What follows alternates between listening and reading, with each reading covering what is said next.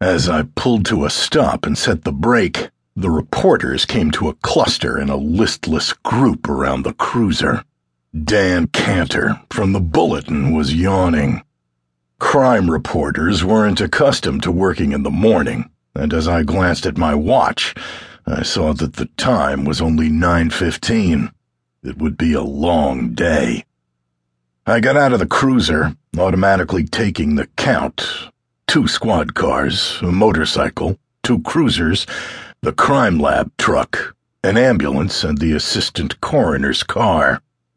It was the standard assortment, indicating a standard departmental homicide. Nothing very dramatic or puzzling or very important. Yet, the neighborhood was Seacliff, one of San Francisco's best. Thus, the larger-than-usual gaggle of reporters so early in the morning.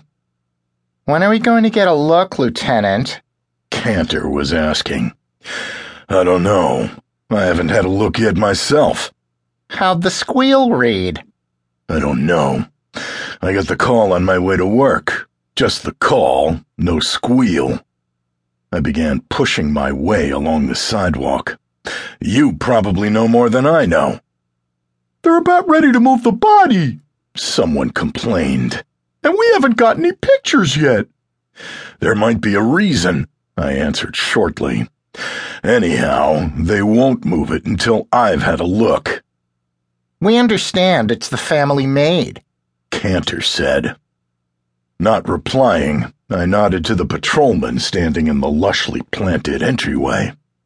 As he opened the front door, I turned back to the reporters.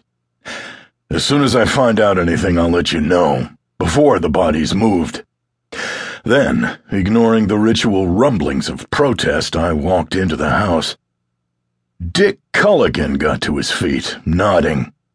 He'd been sitting at one end of a long brocaded sofa, talking to a slim, pale woman, a brunette of medium height, probably in her middle 40s. "This is Lieutenant Hastings," Collin said. "Mrs. Allingham, Lieutenant." She looked at me with large, dark eyes. She was wearing a tailored silk housecoat. Her lips were pressed into a tight, prim line. Her face, without makeup, was creased with a network of small, well-bred wrinkles.